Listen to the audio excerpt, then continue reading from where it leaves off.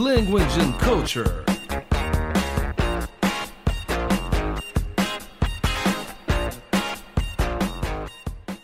Salve, amantes da língua inglesa! Aqui é Carlos Augusto Monteiro, estamos de novo aqui em mais um episódio do Language and Culture. Dessa vez o meu convidado é o Felipe Trindade, engenheiro, podcaster, agente de viagens, fã de Star Wars, não necessariamente nessa ordem. Junto com a Juliane Serra, ele tem o podcast Passaporte Orlando, especializado em viagens para Orlando e para outros locais dos Estados Unidos. E Felipe, bem-vindo! Muito bom ter você aqui. Ô Carlos, que prazer estar aqui com você, cara. Muito obrigado pelo convite, fiquei muito feliz e muito legal aqui o seu podcast. Parabéns pela iniciativa e vida longa. Valeu, cara, muito obrigado. O Felipe sempre foi um entusiasta de eu finalmente botar meu projeto para rodar, né? Só que aí nunca tive uma linha que eu quisesse fazer e agora vai. Eu já participei algumas vezes do Passaporte Orlando. Então... Várias, bem pro horário. Tamo junto.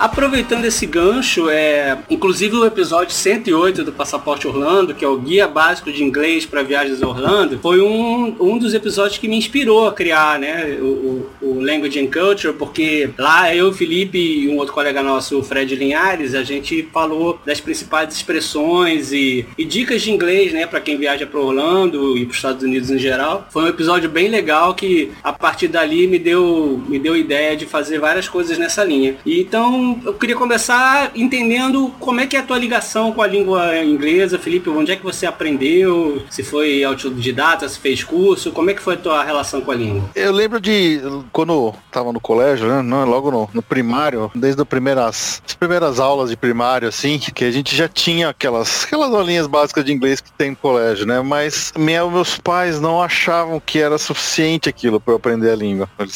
Meus pais sempre foram grandes motivadores a que eu aprendesse melhor inglês para ter uma língua que com certeza é necessária no mundo profissional e por aí vai, né? Então, desde, sei lá, quando eu tava acho que na primeira série, segunda série ainda, né, do primário, da contagem antiga, eu nem sei como é que é atualmente no colégio, pra saber. Meus pais já me colocaram com professores para ter algumas aulas particulares e eu lembro bem de quando eu tinha lá por volta dos meus 12, 13 anos, que tinha uma professora que dava aula particular no nosso prédio, lá no nosso condomínio.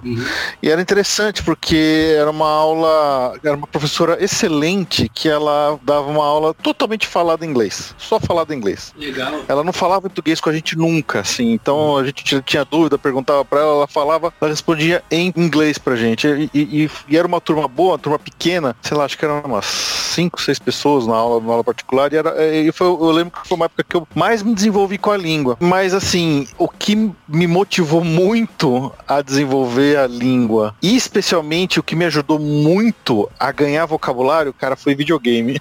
Legal. Geralmente essas coisas que a gente gosta de cultura, música, filme, videogame ajuda muito, né? Sim. E eu gostava muito de jogar na época Mega Drive, Master System, essas coisas ainda. E os jogos de RPG, os jogos mais longos, com texto e tudo. Então eu jogava tentando entender, eu não pulava o texto. E eu jogava com um dicionário em inglês do meu lado. Porque quando tinha uma palavra que falava, você tem que ir não sei aonde pra buscar o item não sei o que. Poxa, eu não sabia do que eles estavam falando. Então eu tinha que pegar o dicionário pra entender. E foi uma coisa que me motivou muito a conhecer mais, a expandir o meu vocabulário de inglês. Assim como quadrinhos. Sim. Eu tinha um grande amigo no meu prédio também, que ele comprava quadrinhos americanos e eu li os quadrinhos dele, né, tudo mais, emprestar. Também sempre gostei, por exemplo, muito de Star Trek. E Star Trek, pra quem é fã, né, sabe que nos anos 90 tinha a disponibilidade de episódios novos aqui no Brasil era extremamente escassa. Então eu lembro que teve um amigo que me deu um monte de fita que ele importou dos Estados Unidos, fita de VHS com vários episódios e nem legenda tinha, né? Era inglês original. E aí eu tinha que ver os episódios, tinha que que me virar para aprender. Então, assim, foram essas coisas que me motivaram muito a desenvolver mais o inglês, a ponto de quando eu cheguei na faculdade, eu já tinha um inglês bem dominado, e hoje eu me considero uma pessoa fluente até em inglês.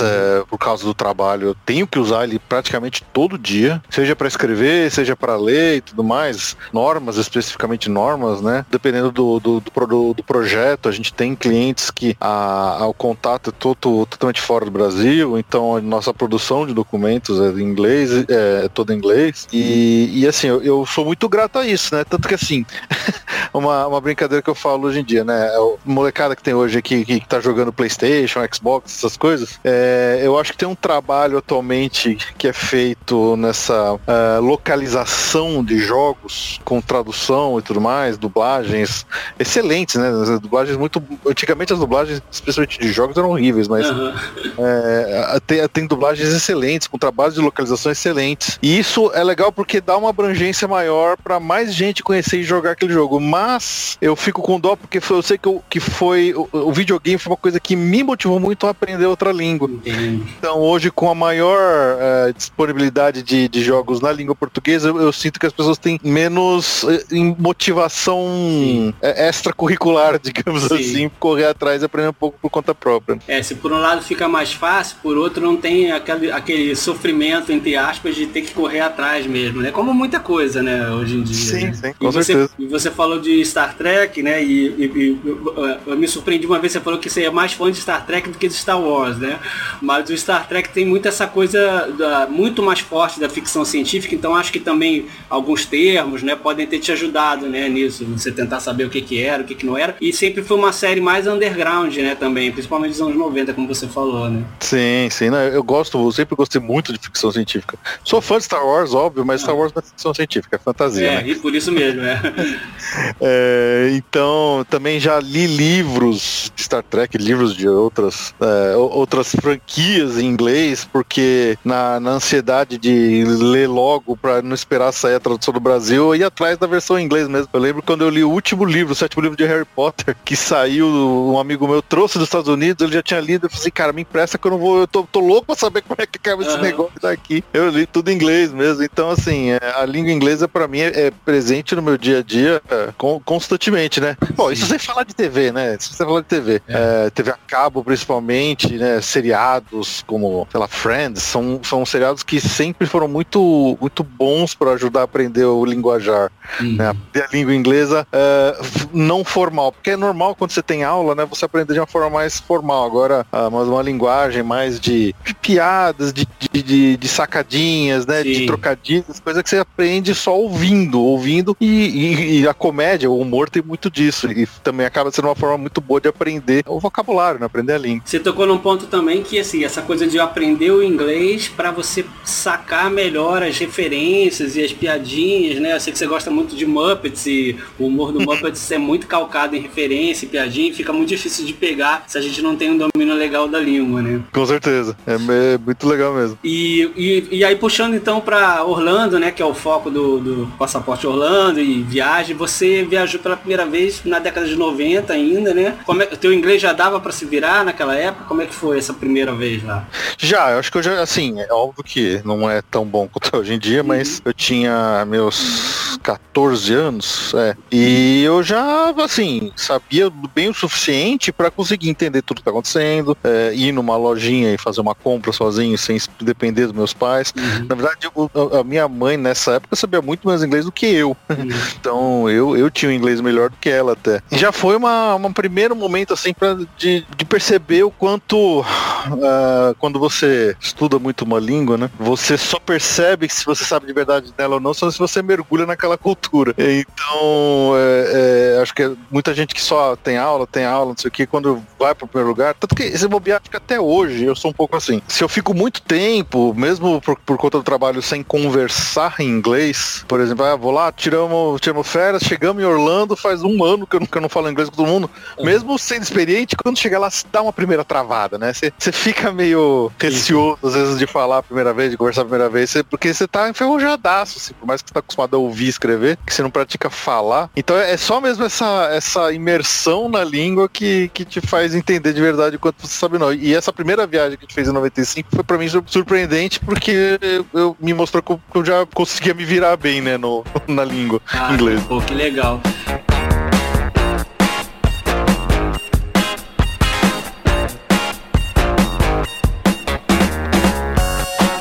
Inclusive, foi um pouco o foco daquele episódio do Passaporte Orlando sobre o guia de inglês, da gente falar que a língua pode meio que te salvar, né, em várias situações, como de imigração, ou para você resolver um problema e tal. Você já teve alguma situação assim que você acha que foi fundamental você saber inglês para poder se virar e resolver, viajando? Algumas vezes. A gente sabe que viagem são sempre constantes testes que a gente está passando, né?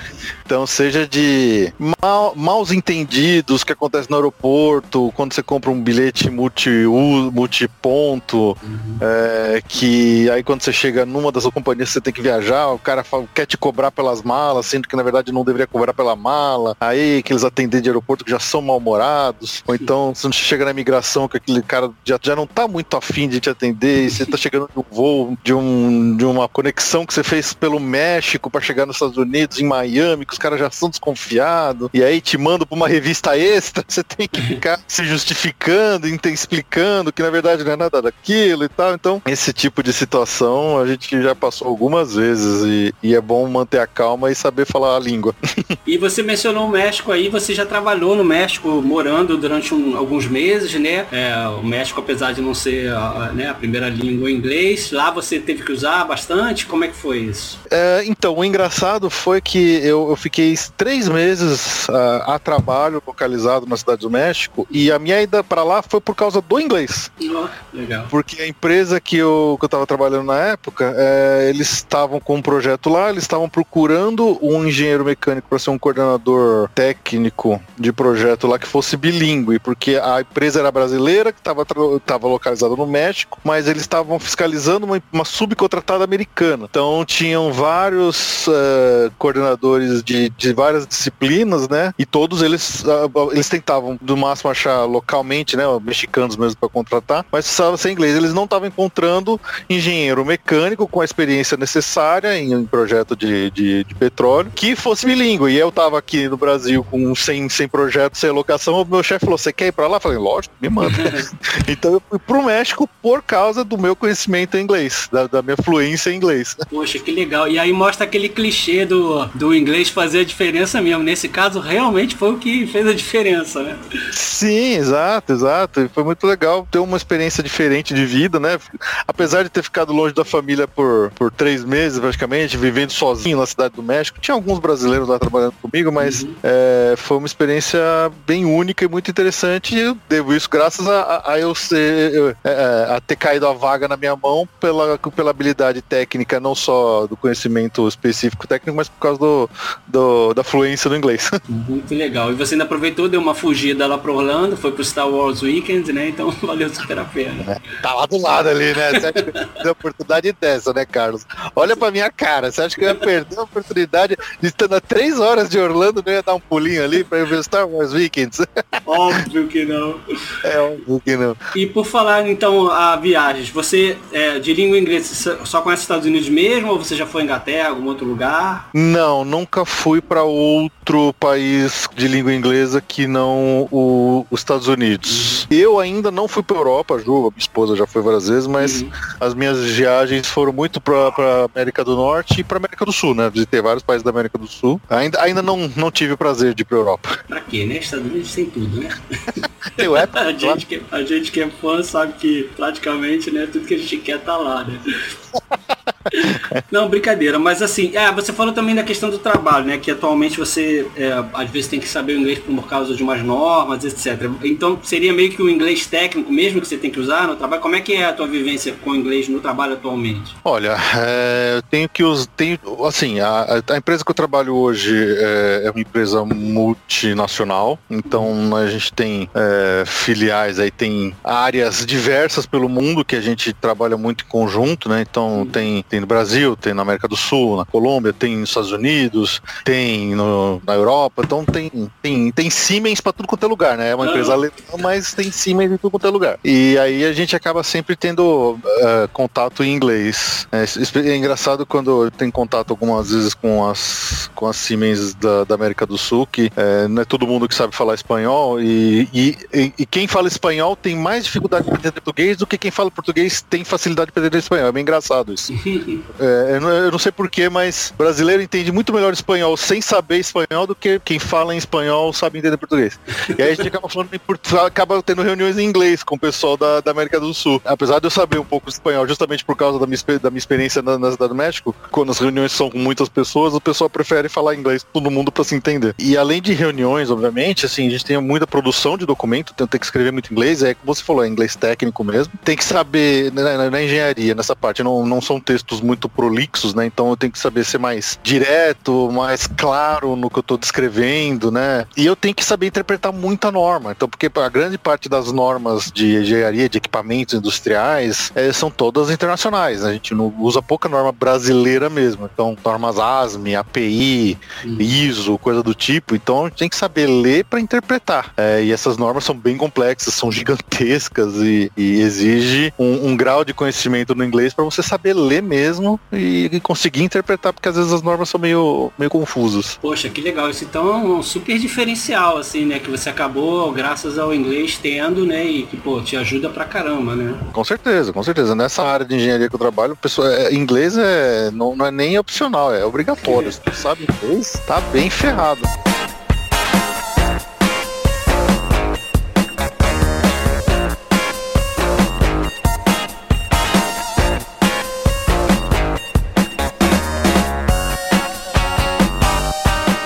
Eu achei interessante essa coisa que você falou de que com quem fala espanhol às vezes é mais fácil falar inglês. Isso é uma coisa que, por um lado, eu já vivenciei também e acho um pouco frustrante, porque eu também não domino espanhol. Então, assim, por exemplo, com um argentino, com alguém assim, apesar de que Argentina e Brasil tem um pouco mais a relação, e a gente está acostumado mais ou menos a se ouvir falar, acaba que às vezes a língua em comum tem que ser o inglês mesmo entre países que falam né, a língua mais próxima, que é o inglês e o espanhol, né? Isso eu acho muito louco, mas por outro lado mostra uma coisa que eu tô vendo muito na pós-graduação que eu tô fazendo no ensino de inglês, de que o inglês realmente é a língua global, né? Hoje existe muito mais falantes de inglês não nativos do que nativos, muito por causa disso, né? Então não tem muito como escapar, né? Digamos assim. Com certeza. E uma outra experiência profissional que eu tive, assim, logo quando eu tava recém-formado, né? Uma das primeiras experiências que eu tive foi também aqui no Brasil, mas a empresa que eu tava trabalhando já era um consórcio com uma empresa japonesa, uma empresa mundial, né? Mas com sede no Japão. Então, vieram pessoas trabalhar aqui com a gente, apesar do projeto ser no Brasil,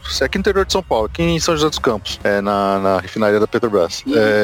Apesar do projeto ser no Brasil, do conteúdo todo no Brasil, mas pelo fato das pessoas envolvidas no consórcio serem globais, toda a produção do projeto inteiro era em inglês. E assim, foi também para mim 2 anos de aprendizado a entender sotaques.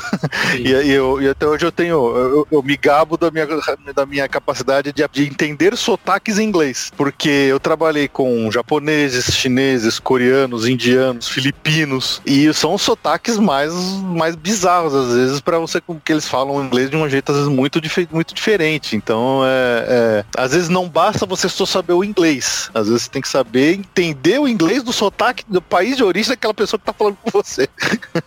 Pô, isso é sensacional, cara, porque realmente, assim, por exemplo, às vezes tem um pouco de brincadeira com o inglês falado na Índia, mas é a segunda língua deles mesmo, né? Então eles falam as duas línguas, né? A língua local e inglês. Então, assim, o que mostra realmente que existe muito sotaque, muito inglês falado de forma diferente, mas é tudo esse inglês global que a gente está vendo hoje, né? E essa capacidade que você tem de identificar os sotaques, então, pô, muito legal. O que você verifica, assim, tanto nos Estados Unidos quanto pessoas de outros países? O que te chama mais atenção nisso? No sentido, assim, de identificar a diferença. Quem que você acha que fala mais diferente diferente do inglês falado nos Estados Unidos? Nos Estados Unidos, qual é o sotaque que você acha mais difícil de entender? Cara, nos Estados Unidos tem o tradicional sotaque sulista, né? Howdy, partner, né? God damn woman, give me my beer, sabe? Os texanos, bem coisa, mas esse é fácil até de entender.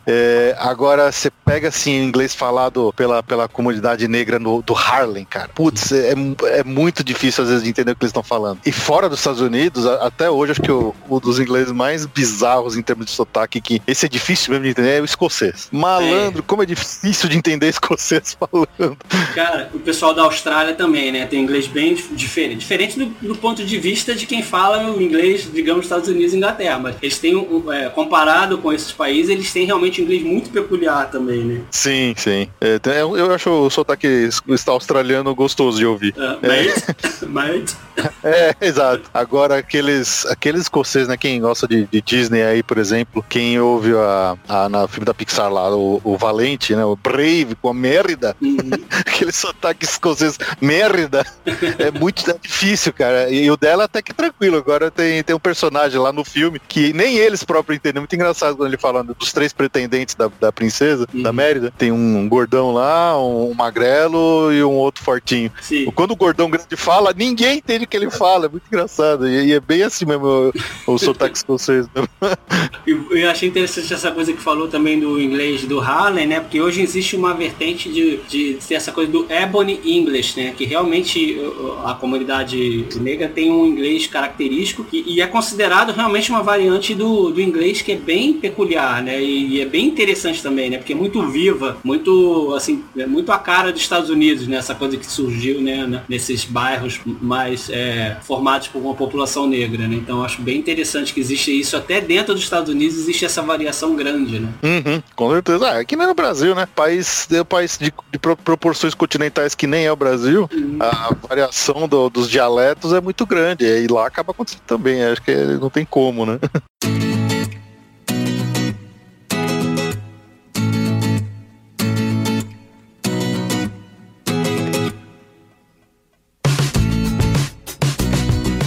Falando de filmes da Disney, você falou do Valente, vamos entrar agora na parte mais divertida mesmo, a gente está terminando para falar. O que ligado assim a Disney mesmo, como é que você vê assim quando você pensa na língua inglesa ligado à Disney? Tem alguma coisa que te chama mais atenção ou o motivo pelo qual você realmente ama tanto essa língua e ama tanto a Disney? É engraçado, quando eu penso em Disney, especialmente quando eu penso nos clássicos, especialmente nos clássicos da Renascença, que acho que são os filmes mais inesquecíveis da Disney, né? Que são da fase ali do começo dos anos 90, né? Então, Pequena Sereia, Bela e a Fera, Aladdin, Rei Leão e tudo.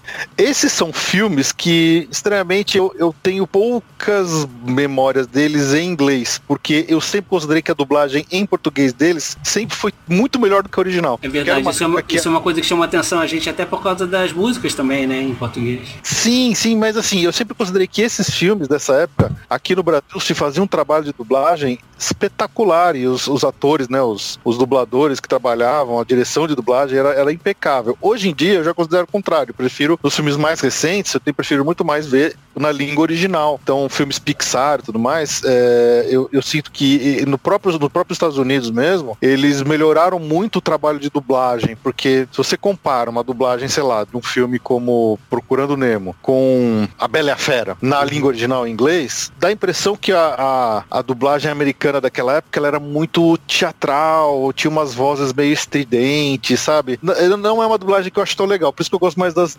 brasileiras. Já Procurando Nemo, apesar de ter uma dublagem brasileira muito boa, na americana já é uma dublagem que cai mais numa linguagem do dia a dia, numa linguagem de atores de comédia, ela fica mais amigável, fica mais suave. Então, assim, eu tenho sempre essa impressão que eu prefiro ver os filmes mais antigos no dublado português e os mais novos no dublado inglês, né?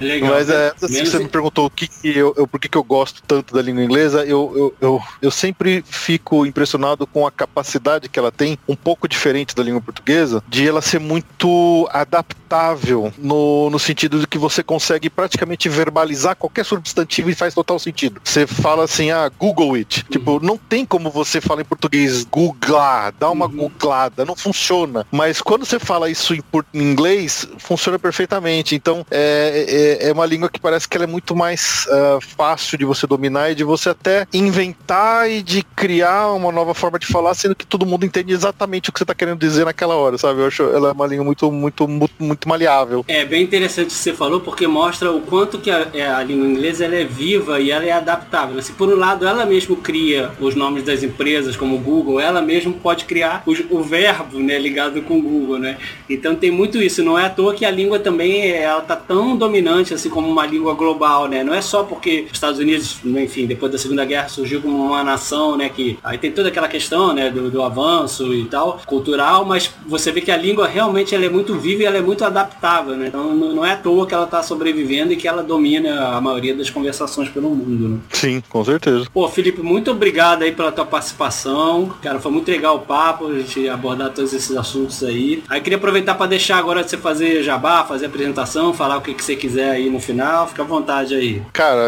eu agradeço demais pelo convite. Fico feliz que você tenha finalmente tirado a gaveta do seu projeto. Aê! E acho que podcast nunca é demais, é uma mídia muito legal, ainda mais uma que você esteja aqui para falar de um assunto que é muito do dia a dia, muito útil para todo mundo, né? Para que incentive outras pessoas a procurarem conhecer mais as línguas, a língua inglesa. Conhecer uma nova língua sempre é um jeito de você também aprender a pensar diferente, né? Porque eu sempre acho que nosso pensamento é moldado pela nossa língua, e se você conhece uma língua diferente, você aprende a pensar diferente, então é sempre útil isso. E, bom, quem quiser conhecer, tem lá o meu podcast, que é o Passaporte Orlando, que a gente dá dicas para quem quiser viajar, para conhecer um pouco melhor dos parques, te fala de curiosidade, dicas gerais e tudo mais. Fica à vontade lá, acesse passaporteorlando.com.br. O Carlos já esteve com a gente lá várias vezes, então pode ouvir ele por lá também. E é isso aí, obrigadão pelo espaço, Carlos. Legal, cara, obrigado aí pela tua participação, pelo apoio e vamos em frente. Bom, pessoal, é isso aí, mais um episódio, continue com a gente, tchau!